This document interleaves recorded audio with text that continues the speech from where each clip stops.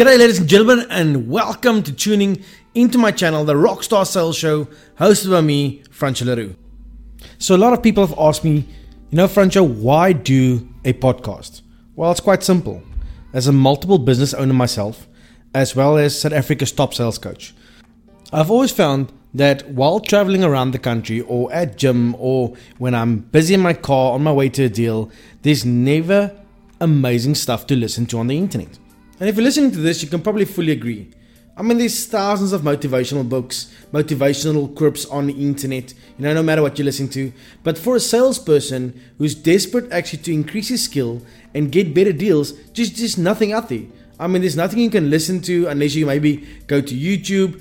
But then all the techniques are from like the 1940s of people coaching then. So I decided to do this podcast for the normal salesperson that go out every day and try to make a living by closing deals. And I'm going to give you some tips, some hints, and some amazing stuff to use on your clients to increase your income. So today's session is going to be quite cool. It's going to be one of the forgotten arts of actually getting to a top level as a salesperson. And that art is the art of listening for a buying signal. Okay, so let me first dispel a big myth that is currently floating around workplaces.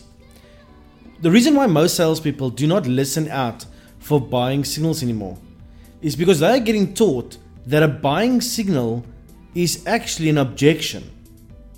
So people actually don't realize that there is no such thing as an objection. One of the biggest lessons I've ever learned was when I was younger, and somebody taught me that an objection is just the client's way of asking for you to help him override a certain fear that he has. See, when you are actually selling something to another person, that person have got an internal scale of fear. So before the client can invest, he's got to balance the scale internally. On the one side is his fear and his money, and on the other side is your product or your service. And those two have to balance. So if his fear doesn't balance on that scale, he's not going to invest at all. And so what happens is a lot of people, actually 69% of people out there, do not have an internal voice.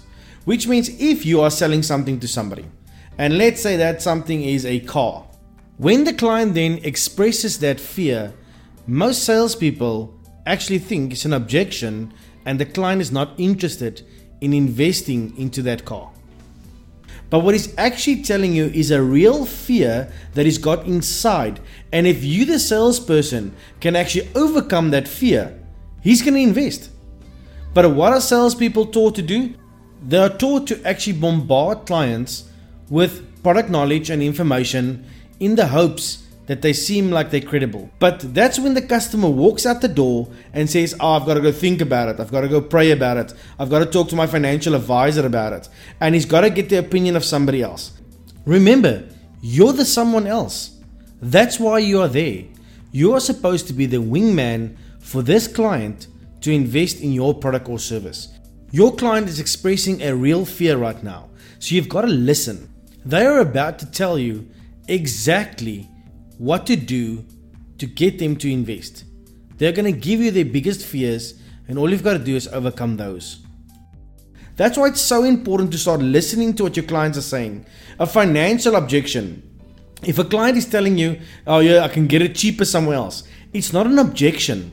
All it is he's basically telling you his fear, and if you can overcome that fear with certain sales techniques that's easily available through our courses, then it's easy to actually get to a stage where you can actually make money. The only difference you have to understand is there is no such thing as an objection. All there is questions and fears that you couldn't overcome right now. So if you're struggling right now and you're thinking, Franco, I'm losing deals and I just don't know how to do it anymore. I've been, asking some questions. I've been knocking on doors, picking up the phone, contacting clients, getting referrals. It's just not landing for me. What you have to go to is you have to go back to that basics. And that basics is you've got to ask the right questions. So I've got another podcast that ran. I'm not going to do the whole one again. But if you're interested in that one, look at my channel and check out good versus bad questions. You've got to ask the right questions to a client to unlock buying signals. They're not just going to give it to you. Okay. And if you guys do want to take it to the next level and you just don't know how to get to that next level, make sure to contact us. I mean, just type in Rockstar Sales Coach on the internet. You'll find us everywhere from LinkedIn to YouTube, Facebook pages, and let me see where we can help your company and yourself take it to the next level. So here's going to be the biggest tip for you guys when you get a buying signal. The best thing you can do when you're getting a buying signal, when somebody says they're interested in something, they like it, the best thing to do is to use the word when with an alternative close. So one of the favorite things I teach all of my clients is, all you've got to do is, if a guy says, oh, this is quite a nice color, then I'll say, awesome, man.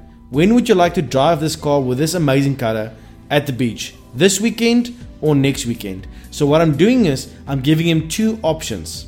If I do give this guy just one option when I'm closing this deal, and I say, oh, this is a nice car. Oh, cool. Do you want to drive it at the end of the week on the beach? Then the customer have two options. That option can either be yes or that option can be no. So what I'm doing is, when I'm going to close the deal after I'm getting a buying signal, is I'm doing an alternative close, which I'm giving the customer two options. So the customer says to you, oh, I might look at a good price. So awesome. So when you get that good price, do you want to pay cash or do you want to pay credit card? There's always an alternative close after a buying signal. Now that does one or two things. It gives you about 5 seconds to think of a better comeback. And the second thing you do is you're putting the customer under pressure because he's got to choose one of your options. So this little podcast today was just to remind you guys, now sales is supposed to be fun. Once you increase your skill, it becomes way more fun. And as I always say, sales is a contact sport. The more people you contact, the more sports you become.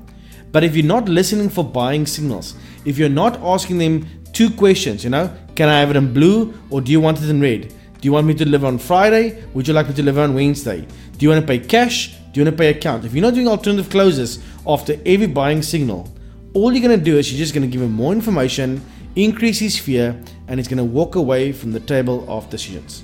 From my side, guys, thanks for listening to the podcast. If you like this one, please share it with friends and family. It's always nice for salespeople to have something to listen to and grow their skills so they can increase their income. From my side, have a rockstar day. This is Francois Leroux. Cheers.